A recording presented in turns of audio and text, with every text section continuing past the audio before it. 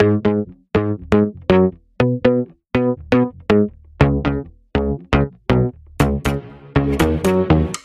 want to welcome everybody here. Tony. Obviously. That's right. I got Dave here. I think that, we want to welcome everybody here. Speaking of that, Celinda. we want to welcome everybody here. Everything all at once? Everything all at once. It's honestly a sensation. Aliens listen to it. I just heard somebody say everything all at once. I had a hard time picking the name. That was going to be it, but then I was like, that's too much. So we just kept it simple with everything at once. Everything at once, absolutely. Everything at once. And that's what we're trying to do. Everything at once. Yeah. All of us. We're bringing in everybody. Well, that's the human condition. Right. We're all trying to do everything at once. Everything at once, dude. I'm trying to juggle music and life and recovery and my mom and, dealing with... That's a tough situation right there. Yeah, 100%. I totally get that, dude. There's so much going on. And I think... part of recovery is learning how to do all that stuff and not just seek there's a big time element that I feel like I had to learn and is standing out more prominently in my recovery. You mean time management? Understanding that things take time and that I'm not going to get everything at once. Right. The way I wanted to. And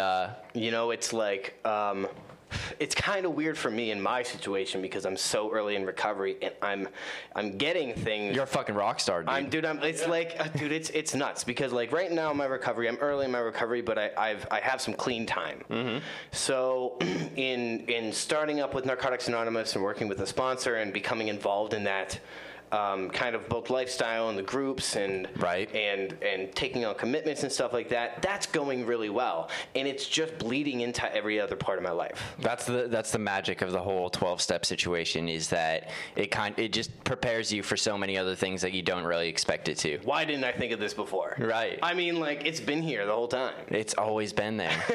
It was a big secret though for a while. It took a while to discover. You have to end up there, usually not by accident. You just kind of find your way in there. And then as long as you utilize the stuff that's there, life ends up getting a lot better for most people. Well, there's a saying in Narcotics Anonymous. It's like at the end of the road, we all face the same dilemma. What is there left to do? Tell us. And the whole idea is that we come to NA in a place of desperation, in a place of surrender. And in truly surrendering to a program of complete abstinence from all drugs and alcohol and moving forward in your recovery and using the spiritual principles of the program to help guide your lifestyle, you're just being a good person and not being a dick. Right. And I could have not been a dick this whole time. Right. It's a tough thing though, dude. We got environment, we got all these different things coming at us. Yeah. And a lot of times that becomes a big, huge defense, being a dick. It's how we protect ourselves. 100%. People are afraid of getting hurt, so I'm going to hurt you first. Tell me about it. Hell yeah. That's that was kind of one of the guiding forces of a lot of my relationships. I don't know, man. I don't want to get too deep into that because that's a whole nother episode. That's a whole nother episode. Right. Relationships. It's tough, dude. Yeah. And we've all had plenty of super healthy relationships in this room. I mean, I can only speak for myself, but it's been an experience learning how to have that and how to have a mutual respect and not a mutual assured destruction. I totally get that. Well, and two, it's never so. The level that I understand myself right now, I think that I could be ready for a relationship moving forward in my recovery, but who's got the time? Especially when you're a rock star. I guess I'm not a rock star yet. The ladies are gonna come though. Oh yeah, I'm ready. Yeah, my man. I'm not shy. I can say that. Good. Because they're gonna come. They're gonna hear this new song. Me and Dave actually got a super sneak preview. Listen to it. We're almost as famous as Matt now because we got to hear his song early. But it's fucking incredible, and I think people are gonna love it. Yeah, so it's for people listening. It's called The Wonder Years. It's the album concept is the trials and tribulations we go through in our lives. you know, you look back fondly with nostalgia on a lot of stuff, and you tend not to remember a lot of the trauma that happened until later on in your life. And then you think back to the Wonder Years, and you're like, oh, that actually taught me something. I'm 32 years old, and I learned something from when I made a mistake when I was 21. You know what I mean? And that's kind of the whole idea behind the album. The reason that I chose to release the single first is because this song has been sitting. I mean, I've been playing this song live for 7 or 8 years. Nice. And it's really evolved as I've played it live and with bands and stuff like that. So. And you recorded this with our boy Brian, right? Brian Glosky, yeah, big he shout was just out, on the buddy. show. And it sounds fucking great. You guys did such an awesome job. It's so cool. So I got Mike Hibbler, who plays in a couple different bands around town as well. He plays with L. Taylor. He plays with Optimistic Apocalypse, Mackenzie. Right. And then he plays around in like different jazz stuff with Steve Trahosky. The band version of the song in like the Matthew Crays trio is going to be Michael Hibbler and Steve Trahosky, with Brent Knight subbing in for Steve when he can't. Brent Knight plays with Optimistic Apocalypse. I think they're dating. I think that's what it is. Okay, that's good. But he's a really good bassist, and I'm bringing him on to have both of them kind of like when one can't do it, the other will do it. Matthew Crays trio, let's go. Hell yeah. Nice. It's amazing. I'm really glad that you guys like the song. Yeah, I think that I heard you guys talking a little bit about it when I came in the door, and I personally got a little bit of like a Michael Stipe, REM. Okay. But at least from like, a little bit from the instrumentals, but from your vocals as well. Thank you very much. Yeah, absolutely. That's just like the first thing that popped in my head was REM. See, that's always interesting comparing myself to other artists because, like, to me, my inspirations in music and guitar playing come a lot from like John Mayer or like Gary Clark Jr., like these big blues guys. So you hear a song like the Wonder Years. It's not a blues song, you know what I mean. But a lot of the transitions and the chord structure comes from blues and jazz. You know, my roots in learning those chord inversions and stuff like that. So like it's really cool. It's cool to hear me compared to other artists. I don't know, man. I hope it hits. I hope a lot of people hear it. Who do you think you sound like? I don't know.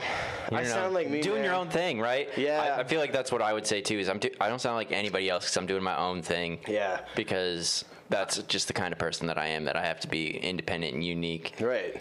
I think that right now you really can't find a sound like the songs that I have in Erie, at least. Yeah. You know what I mean? And like I think that's a cool way to start bringing the full band aspect of it because, you know, I mean, you've got the folky people, you've got people like Tyler Smilo who's doing that bluegrass stuff. You've got, you know, all the jazz players and like a couple rock and rollers out there. Yeah, 100%. You've got all these really great cover bands out there that are playing these like big shows at like Oliver's Beer Garden, Big Bar, and stuff like that. But I want to come out with this band and kind of hit the original music at its heart in the local scene. You know what I mean? Because like a lot of my music has been influenced by some of these big hitters, like Steve Trahosky and like Eric Brewer and like a lot of the stuff, the shows that I used to go at the Rook downstairs watching Brewers just absolutely shred. Right. That like pushed me forward in my progression as a guitarist. Right. You know what I mean? So to kind of bring the accumulation of all this in as a band is going to be exciting. That's one thing I kind of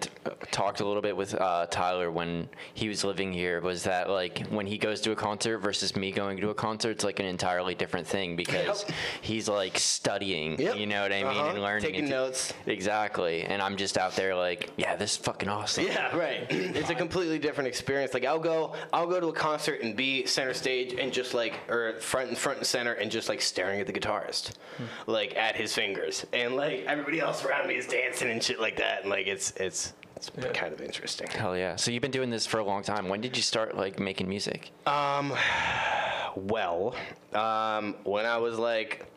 I was like, so this is funny. When I was like 6 or 7 years old, I was in church choir, and I wasn't allowed to sing. I had to always sing falsetto because I was the only boy in the church choir. Uh-huh.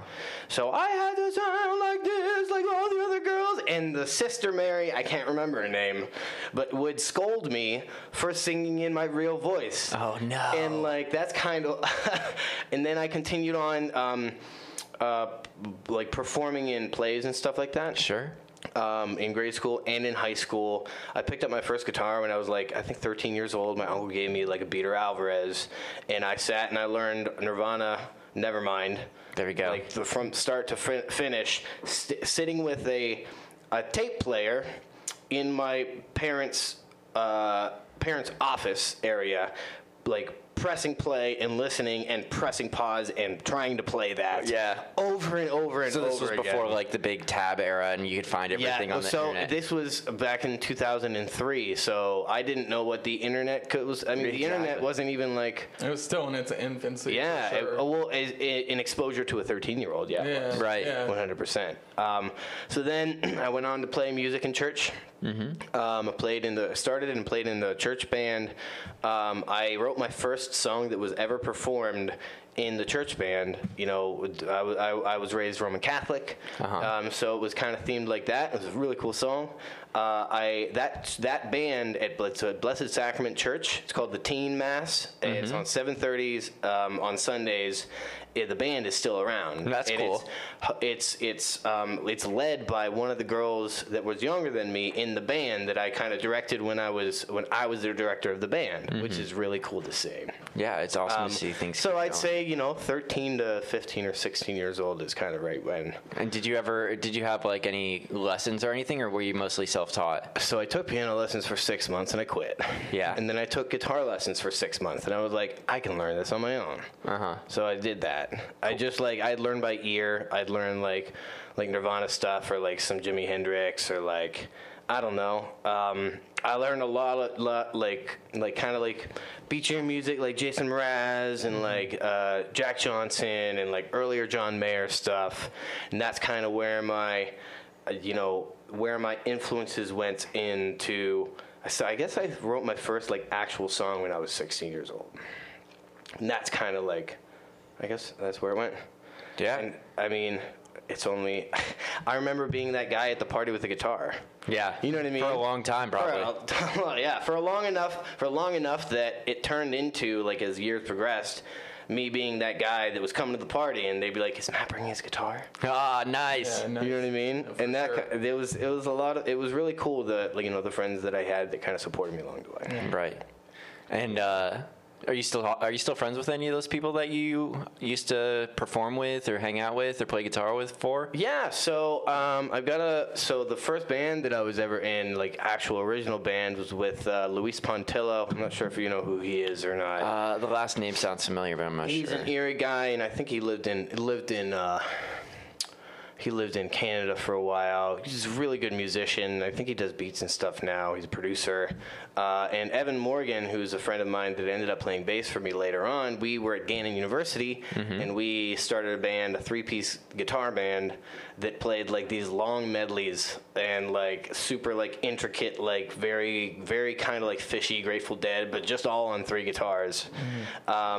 And I'm still in contact with them, and some of the people that I used to play with at Blessed Sacrament. I did theater for a while, and I studied theater at Gannon. Cool. So like I'm obviously friends with a lot of the people that I graduated with. Some of the people even work at Gannon now. So that's kind of a cool thing. It's always interesting to me when I think of musicians and them being the theater kids or like the band kids back in the day in high school, because that's never like the image that I think of when I think of like a big musician that I admire. I never like imagine them like playing music at a high school thing or in a church band or anything like that. But a lot of people come from that background, especially the people that are actually good and making like quality music. Absolutely. Well, the interesting thing is, like, I've been on stage since I can remember.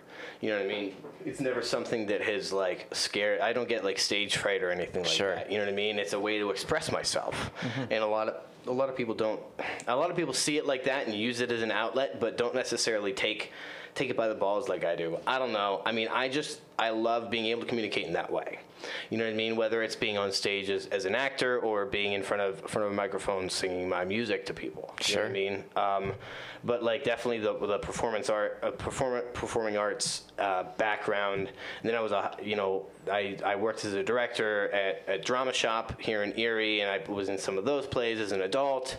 And yeah, it just kind of like followed me, through my life, even into my professional career, which is honestly really cool because a lot of people that do high school plays don't end up going on to teach theater or direct theater. You know what I mean? Like, so it's a cool opportunities that I've gotten. Absolutely, and that experience goes such a long way with anything, and sticking to it and staying consistent. Yeah, so absolutely. One of the things we talked about with Brian a little bit about this podcast is just keep getting better and keep producing stuff and making things. And yeah, well, the beautiful thing about art in general is that you have to learn through making mistakes and trying again, and just the amount of hours that you put into it in practice goes so long. You know what I mean? So I can't wait to see where this is in like a year or 2 years. Yeah, we can't wait for that either. Do you think that you're overly critical to on yourself sometimes? I looking guess. Back. I mean, you mean on specifically my music? Yeah. Okay, so in a lot of ways, I like my songs a lot better than stuff that I hear on the radio. You know what I mean? Well, the stuff on the radio is fucking shit. Well, some of it's all right. So it depends. Yeah. It depends. You know what I mean? Fucking Adele, let's go. Right. Like, that shit's fucking. Yeah, Florence and the Machine has some pretty cool shit that's on the radio too. There's a couple people out there that are making cool music that come up on the radio, but my like inner high school angsty snob is like, fuck that radio shit. Fuck top 40 commercial shit, right? Yeah. Like the whole idea behind recording with Brian is that he wants to have as commercial of a sound as you can, so that if a radio station picks this song up, this song could be. Would you guys think that you could hear the song that I sent you, The Wonder Years, that's being released on the radio? Oh, absolutely. Definitely. Absolutely. I actually thought that when I listened to it the first time. I'm like, this sounds like a good song that I would actually hear on the radio. But I didn't want to if that wasn't your thing, or if that wasn't your goal to be on the radio, or if you were a snob like me and said, fuck the radio and all that shit, I didn't want to offend you. But since you're about it. Technically, it's not my goal. Yeah.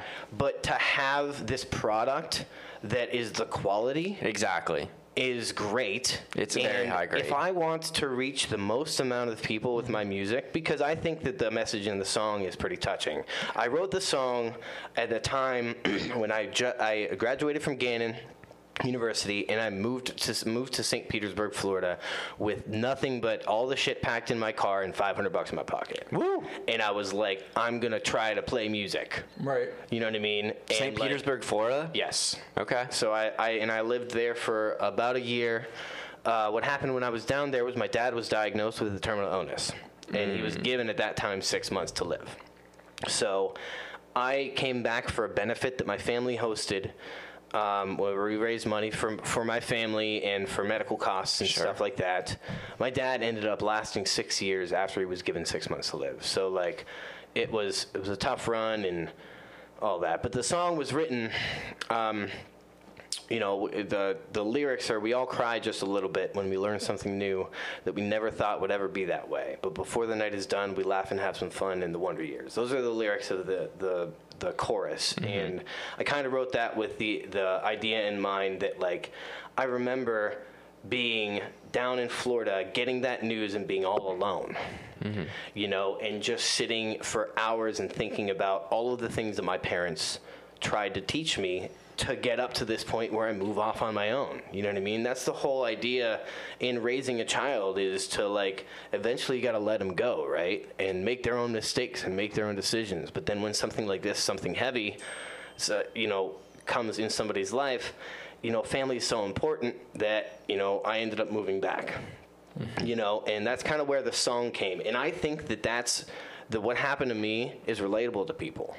And the reason that I wrote it and want it to sound as quality as I possibly can is to reach the most amount of people, that in the hopes that this song somebody hears this song that's been through something like that, that can relate with the music and take that on into their lives, being like, okay, somebody else has been through this too. I'm not alone. Yeah, I think that's the most, any kind of art, but especially music, to me, the most interesting songs, the most transferable songs are the ones that are able to just like simply, hit points that, that was a little off. Simply hit points that can just radiate to the most amount of people as possible, keeping it simple, like having the meaning to yourself, but then keeping it simple enough or broad enough that it can touch as many people. I don't go into the fact that my dad was diagnosed in this song. I don't go into the fact that we eventually lost him in this song. I do have songs in the Wonder Years album that go on to touch on that, because people have experienced loss too, specifically.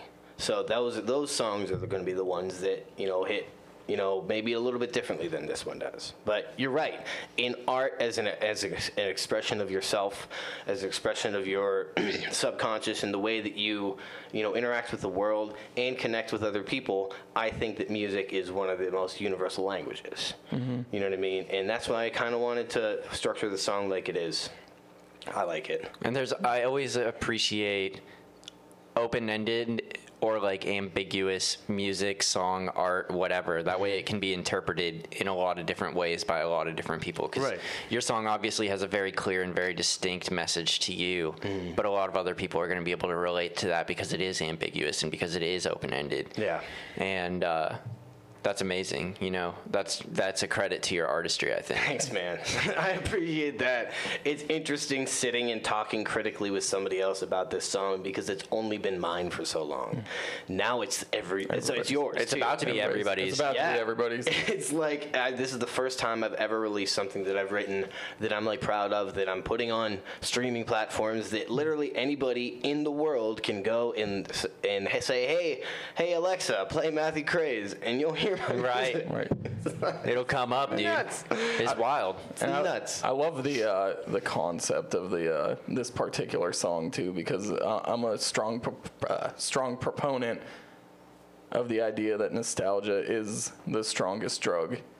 Just anything that can take you back to a point where, even if there's like that veil of things not being as good as maybe you thought they were, but just taking you back into the moments of your past is just like the most comforting thing that a lot of people, I know, like for me, it's something that I definitely do. Yeah.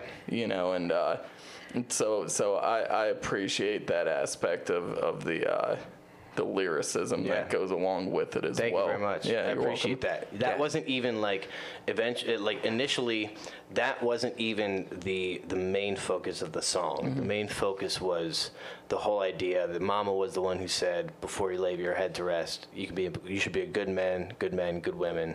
You should have a good plan to get through it. Because at that time, I was only thinking about what my mom would have to say about me being out there partying up while she was at home and struggling with dealing with her husband having been diagnosed. You know what I mean? What would her mama have said if that's originally 7 years ago. That's what I was thinking. But it's interesting that that's where the lyrics took me over the years, because in my life, yes, nostalgia is definitely a comfort drug for a lot of people.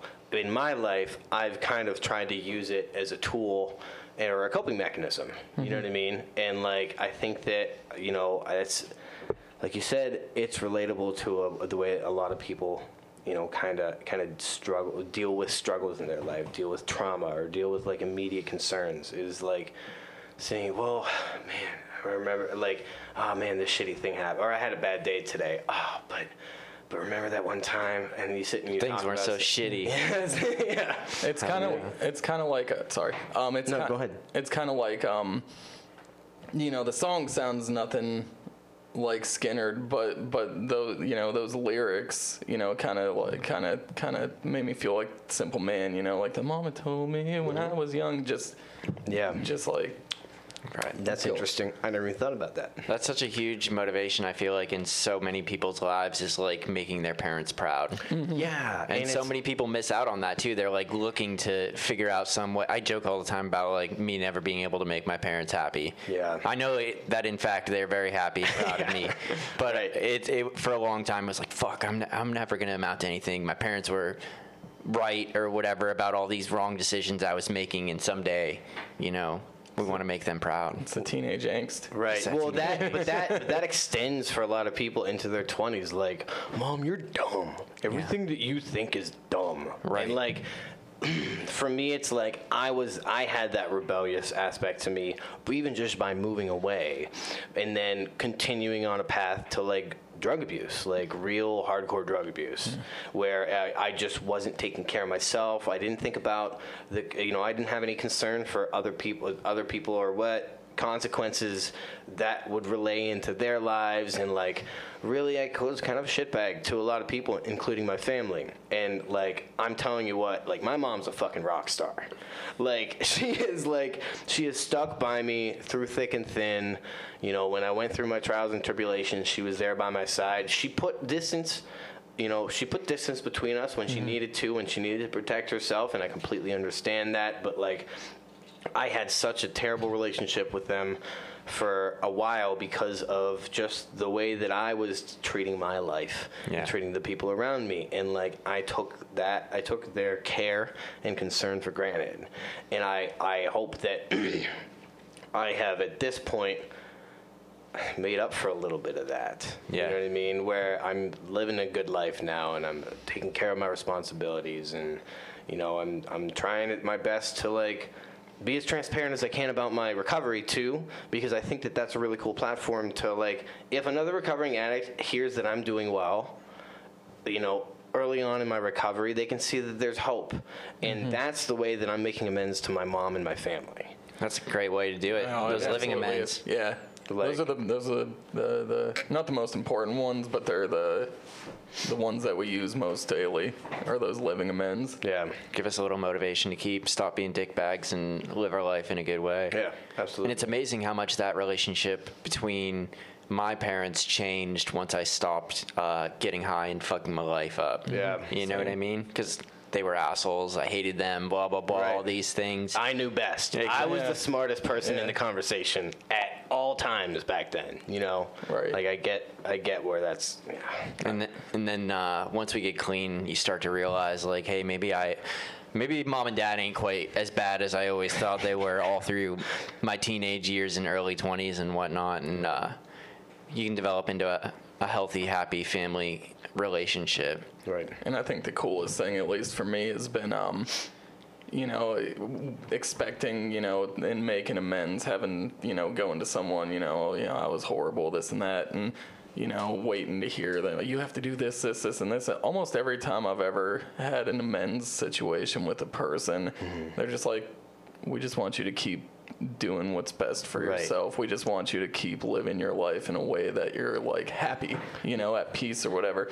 And it's just such a relief just to know that, you know, people just want to see you do good for yourself. Yeah, I'm kind of starting. I mean, I'm not there in the steps in NA right now, but because I am kind of like, I'm vocal and transparent about everything, and I'm kind of like in the music scene right now and getting a little bit of attention.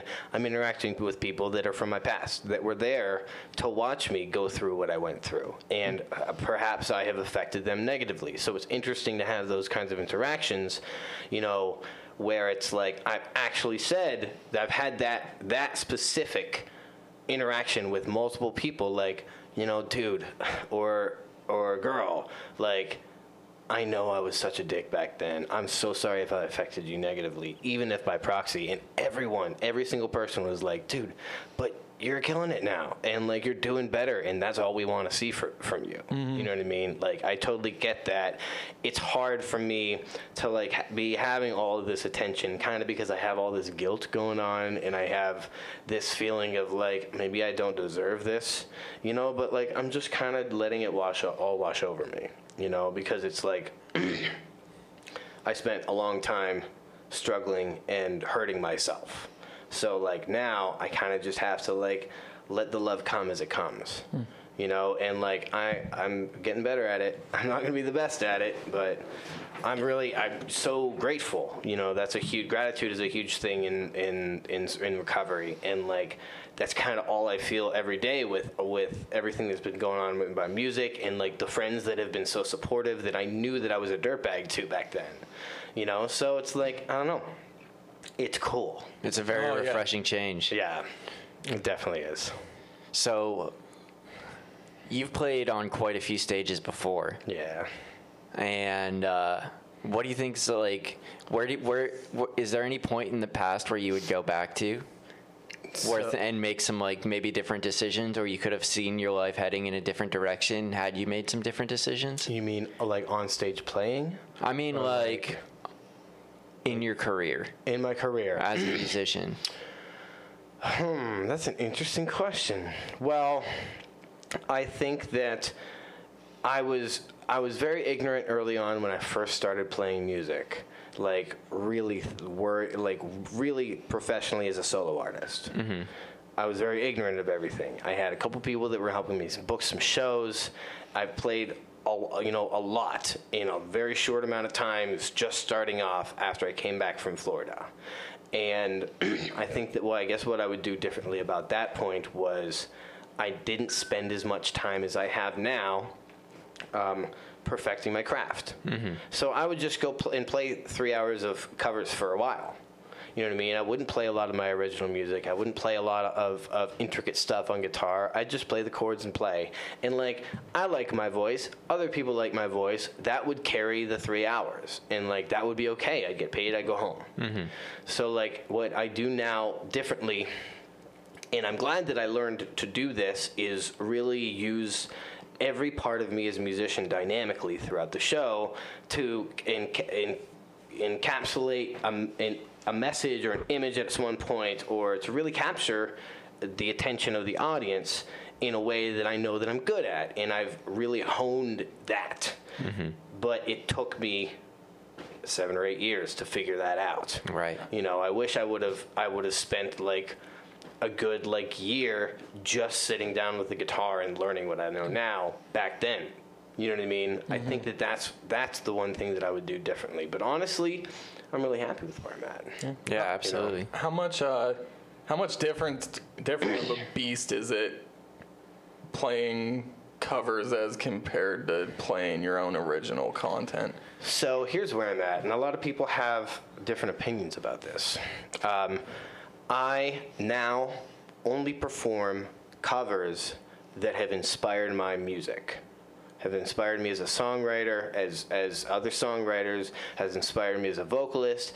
The songs that I sing are songs that I learned to sing on. Mm-hmm. The songs that I play guitar on are songs that I learned how to do cool shit, and the covers that I do don't sound like the original song. It's my version of it. You know what I mean? It's a rendition rather than a cover. And, like, for instance, I play Bill Withers' Ain't No Sunshine. Mm-hmm. Shit doesn't sound like Bill Withers. I mean, like, Bill Withers. I use a looper. I use the electric guitar. I play around with the pedals. I make it like a 9-minute long song. And, like, that's the kind of stuff that I do cover-wise. There are some songs that I just play a chord progression that I came up with based on the main chord progression and sing the song in my style. There are songs where I just lead like that, just a song with me and the guitar. But it's more now me using my technical skill as a guitarist and using the pedals and all my gear and stuff like that to really bring the music as a bigger sound. The other night, my brother was like, I have a younger brother. He lives in Fort Wayne, Indiana. He's a mechanical engineer. He's lived away from home for a while now. And we were talking on the phone the other night. We try to talk as much as we can. He's another person that I completely dicked over when I was in active addiction, mm-hmm. and has forgiven me for a lot of stuff. You know what I mean? So it's really nice to be able to have this kind of relationship with him. But we were talking the other night. He said, well, Matt, like, I love that you're getting all this attention. Like, I love that this is happening. You played Celebrate Area, and you're on the news, and, like, all this crazy shit. But, like, what's different about your music, man? And I'm like, but dude, you haven't even seen me play for a long Yeah. time. So he remembers this guy that would just get up and play for 3 hours. Or, I mean, he was there at my college apartment where I'd have a guitar in the corner and I'd just pick it up and pick bitches up. You know what I mean? Like, Sure. excuse the language and I didn't mean to. But that was where my That's where your head was at. head was at the time. I Don't feel that way. I don't feel that way now. Ladies. Let me 100%. I respect women. That's an easy mistake I'm gonna to make. get canceled now, guys. But like he was there for that. So like, and he saw me. I mean, I don't think my brother likes my music. I don't know even how he feels about this. I sent it to him, and he was like, "Oh, that's nice," but like, I don't even know because it's me. It's Right. I mean, Right. he's my younger. We're only a year and a half apart, so like we were best of friends growing up. We lived in college together. We were in the same fraternity. You know what I mean? Like very close for a long time. So it's just Matt singing to him. Yeah. You know, so Matt's always sung. but he's like, but like, what's different about your music? And I'm like, well, I mean, it sounds better. Yeah. You know, it sounds better to people because I put more effort and finesse into it. Mm-hmm. You know what I mean? That's I the like key it. there, that effort, dude. Yeah. Yeah. And you can tell that this song definitely took a lot of time to record and get sounding just right. So all the parts sound great, you know. Thank you. And it sounds very professional. Another shout out to Lily Gamble, Lillian on Spotify. You can go find her single "Melted" with Brian Glosky. Also produced her song. She is the female voice that you hear on the album. Her name's Lily Gamble. She's a young up-and-coming artist. She's really, really popular on Instagram and stuff like that. I hope you're listening, Lily, and want to come on the Lily! show. Hi! We'll have you. Absolutely. Absolutely. Her mom is a photographer here in Erie, Sarah K. Gamble. They're cool people. Good. It was a all around pleasurable experience. It's so crazy to meet somebody with like near perfect pitch as like somebody who tries really hard to sound good when I sing. Mm-hmm. Like it's just effortless for her. Yeah. Like Lily, if you're listening, dude, come on. Making me look bad here. But it all sounds real. I really love what she laid down. Me and Brian took about 2.5 months to put everything together. Brought Hibbler in for tracking one day, and Brian and I did the main vocals, backup vocals, electric guitar, acoustic guitar, and bass. And then Hibbler was the drum tracking, Lily was backup vocals, and then Brian played a note on bass for me. Nice. And you'll hear it at the end. Shout out to Brian. At the end of the song, you'll hear a boom. Just to close it out. That's Brian. I'm sure he sounds amazing. It's like the best note of the whole song. Hell yeah. His signature. Hell yeah. He's helped out a lot of local artists and musicians around here Absolutely. with making like top quality recordings for real. Seriously, being in his, like, it's so cool being in his trailer that puts out this amazing studio quality, professional quality. I mean, dude, I can't imagine how much money he's spent on all that gear. I've seen pictures of it, and I can only imagine. Me and Ben. So Ben Waite is also part of the mixing process. He's going to mix the acoustic version of this song that I'm going to release later in the year. Mm-hmm. Ben and I had like a Facebook Messenger feed going on talking about this, and then he with Brian, and then he messaged me alone. He's like, dude, I want to show you something. And he sent me the links to just 2 of the pieces of equipment that Brian has on like the site that you can go buy it. And it's like more than I make in like 3 months, 3 or 4 months. It's like, and that's just like one component that he has 3 of on his. It's just like, Brian, dude, keep doing what you're doing, man. Farming must be going really well. Hell yeah. And one of the really cool things about, I think, like recording and stuff today is the barrier to entry is lower than it's ever been before. Like, you can still make really high quality stuff with a laptop. You know what I mean? If you're good enough at it and you spend enough time and have enough skill, you can make some pretty incredible things with, a couple $100 mics and a mixer and right.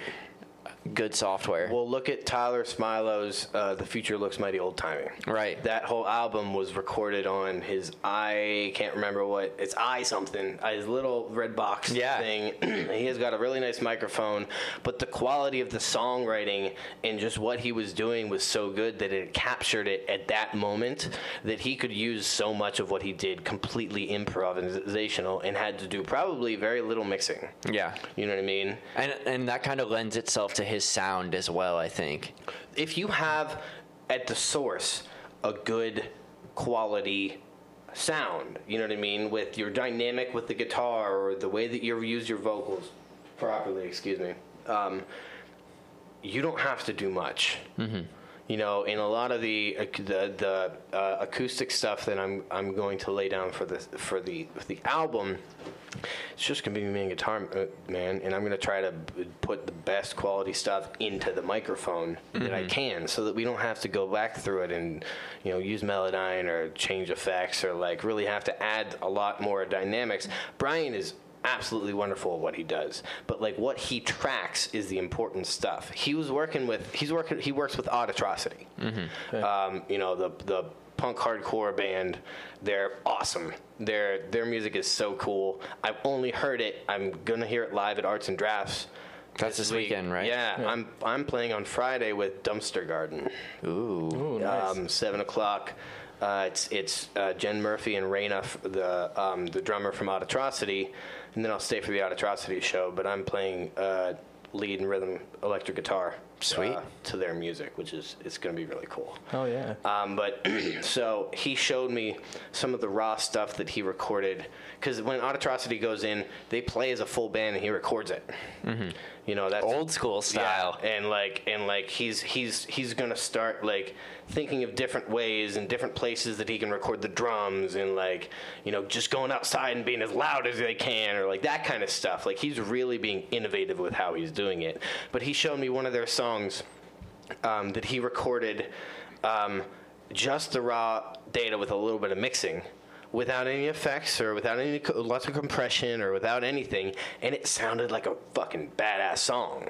Right. So if you have a good product initially at the source, like the engineers don't have to do as much work. Right. And I think that's the way that Brian thinks about recording in a lot of ways, is that we want to get it right when it goes into the microphone. You know what I mean? And I love working with Brian. Brian, hey. Yeah, we had a really good time podcasting with him. I had never met him in person. We've interacted a couple times on the internet or Facebook or whatever, and I know that he gave us a lot of feedback when me and Tyler were doing Sink, Swim, or Fly, and it was really awesome to have him here. We had such a good time recording with him. Yeah, he was super fucking cool. Yeah. For sure. Man. Yeah. Hey, Brian. Yeah, I hope you're out there listening, dude. Huge shout out to you. Thanks again for coming on the show. Yeah.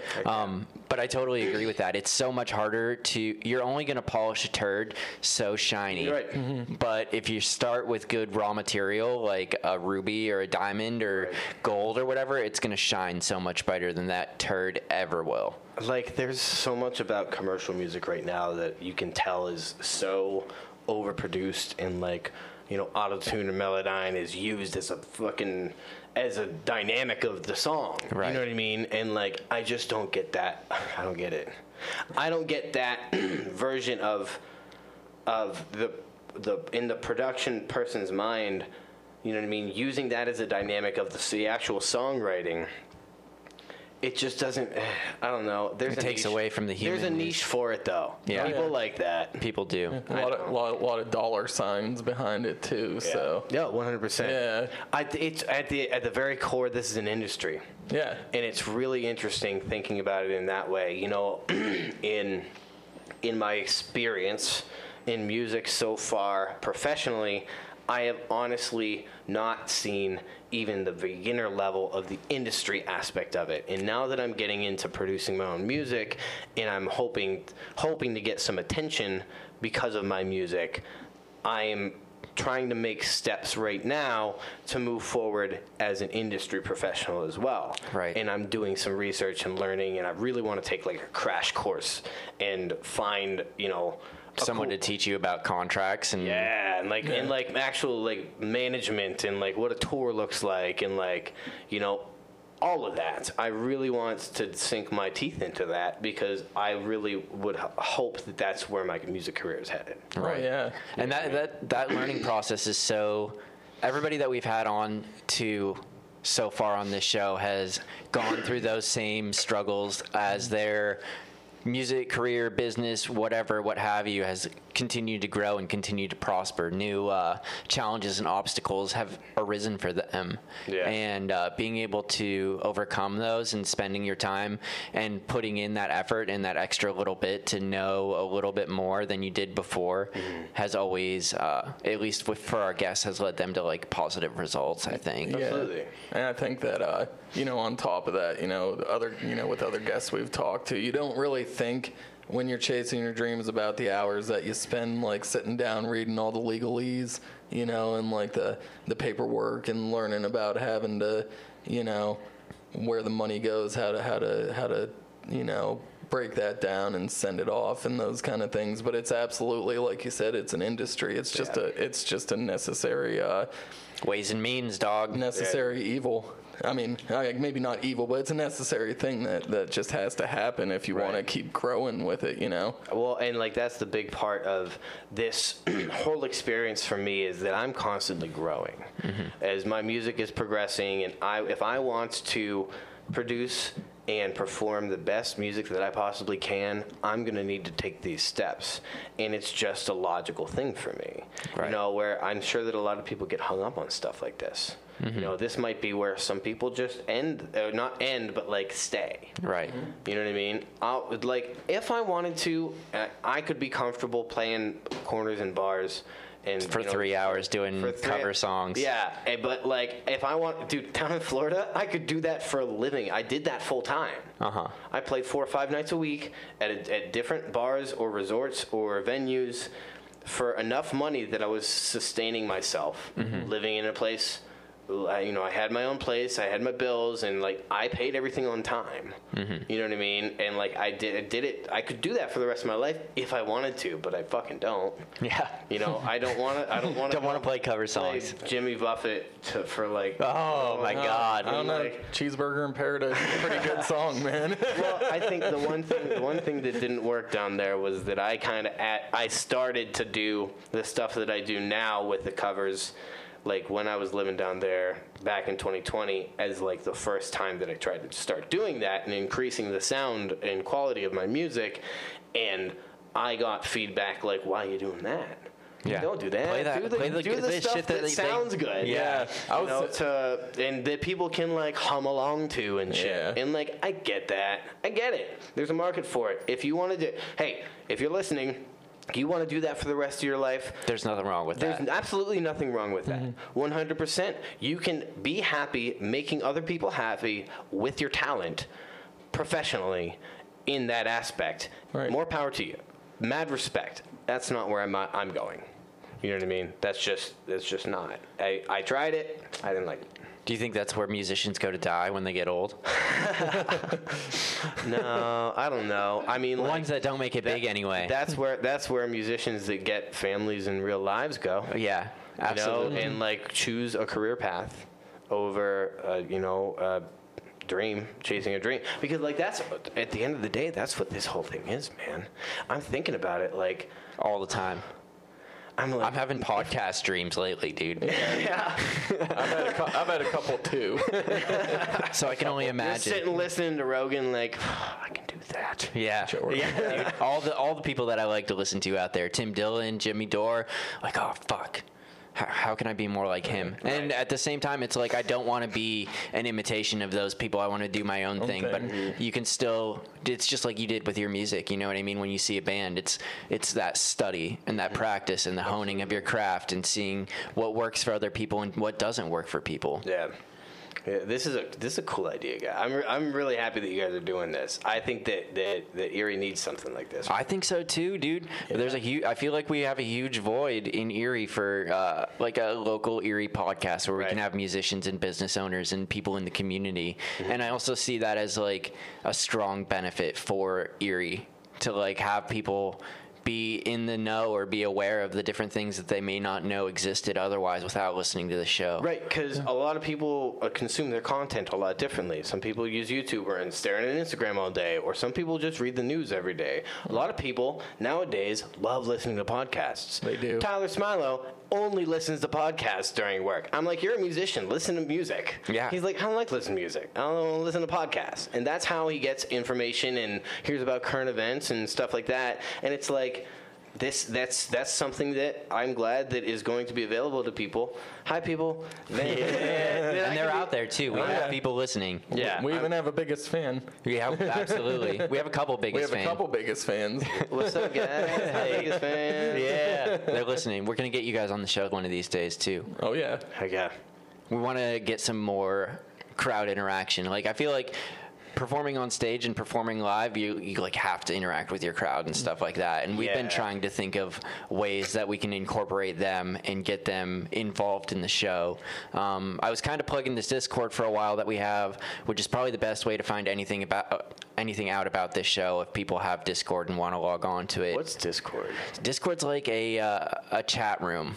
Okay. That people use. Well, it's like really popular in the gamer community. Okay. So it's like Twitch. Is Twitch a thing? Twitch is definitely a thing. We're gonna get on that too once we get this camera figured out. Live streaming your stuff? That's live. That would be live streaming your stuff. Yeah. So Discord's more like a message board where we can interact with the people who are listening, and post different things that are going on. Like, we could post your event and other events and events that guests have can post on there and like say, hey, if you liked our show, come check us out. We're at this fucking whatever next week, you know. And I would really I really think that could be a super awesome tool for us. You guys can do like live podcasts places. Yeah. Yeah, we thought about that too. This mixer actually is battery powered, and I can put a scan disc in it, and it'll record everything that we do out in public or out in wherever we decide to go fucking adventuring. You could even just like sit at a park and do live commentary. We could. Yeah. Oh, dude, that's a great. Me and my buddy like to take our dogs to the dog park. People watching episode. We like to take our dogs to the dog park, and we've been talking about it like in. Like fantasy world of like just recording our conversations we have at the dog parks, and now we can actually make like super high quality shit down at the dog park if we decided to. Alex, if you're listening. But it's cool, dude. And once you start getting into the like any endeavor, music, podcasting, whatever, watching it grow is something that's so cool, and it happens so organically, you know? Like, we started out down here with, like, a bunch of borrowed fucking mics from Tyler, which, thank you, Tyler. I appreciate you. Hi, Tyler. Tyler, you're getting a lot of shout-outs this show. Tyler. A bunch of borrowed mics, trying to set stuff up and figure things out, and then I had my own mics, and then I had to get more mics, and then I had to get mic covers and cords and mixers and switch my interfaces and do all this other stuff. And it's just been a really fun way to spend my time and spend my money that's not fucking... I mean, we're playing on a poker table, so if that gives you any idea of what I like to do with my extra money sometimes. This has been much more productive endeavor. Yeah, I can dig that, man. Well, yeah, thanks for having me on. Yeah. Seriously. It's been super fun. Yeah. Heck yeah. And we want to. I'm going to be at your show on Saturday. I got a wedding first, and then we'll be there. I want to come check it out. Let's support go. You. I want to see Optimistic Apocalypse too. I've seen her a couple times. She's on before you, right? Nope. Oh shit. Nope. No, she played last weekend. Oh, okay. Maybe it was Old Ad I saw. I'm not sure. She's playing. When's the next time Mag is playing? I think she's playing at Party at PACA next week. Oh yeah, that might have been it too. That might have been something that you've seen. PACA's super cool venue. Yeah, I'm playing with Dumpster Garden next Thursday there. But hey, if you're listening and you want to come out to the King's Rook at 10 o'clock, 10 p.m. on Saturday, I'm doing a double gigs that night. So I'm going to be coming from Twisted Elk Brewing Company and plugging in and playing at the Rook. So it's 5 hours worth of playing music on Saturday. How do you feel about that? Awesome. How's your music endurance level? Are you ready to run marathons? I could do it for 10 hours. 10 hours? I would challenge somebody else to like, let's do a 5 hour set and see who lasts longer. Yeah. Without breaks. Oh man, no breaks. It's like one of I those. don't know. I take breaks. Yeah. But I'm just saying I can do it, and I'm excited to do it because like the Twisted Elk show will be kind of a warm up for the Rook show because I'm not going to play the same set list. Yeah. You know what I mean? So You have enough songs to be able to play 5 hours original. not original, no. I twist in the covers throughout the originals. Sure. You know what I mean? So it's not. But you could do 5 hours of playing music. I could do 5 hours of playing music easy without breaks if I wanted. That's a pretty big library to remember everything. It's music. Music is like it comes naturally and easily to me to remember. Like I've always been good at remembering stuff. I was good in school. I can learn lines pretty easily, and like music connects with me in a way that if I connect with the song, I mean, I don't even have to listen to it like more than 4 or 5 times before I know all the words to it. You know what I mean? So Yeah. it's interesting. It's like a very, very old school Grateful Dead, like late '60s, play for 6 hours straight, like at the acid tests I don't or know. whatever. Maybe the band. I don't know. When I get the band together, maybe we'll have a show where we try to like Do a marathon. We just do a marathon, like maybe 3 hours just nonstop. I don't know how they'll feel about it, but I'm totally down That for would, that. that would be so That'd be fucking cool. awesome. That would Especially be so at dope. like Celebrate Erie or something like that. If they just wanted to stick you on a stage for And just, from like, like have 1 o'clock till a- 6 or whatever, and let you go all out. I'll talk to Maria again, Jimmy, about it. Shout out Maria, you are a badass. You know, Maria, the sound girl. she's not just a sound girl. She was like the production manager of Celebrate Erie. Oh. She was a talent buyer and like. She's like my cousin's wife. Oh really? I'm pretty sure if it's the same Maria. Yeah, I think so. She's I like think kinda tall, she dark is hair, skinny. The sound girl. She works for Grisey Audio.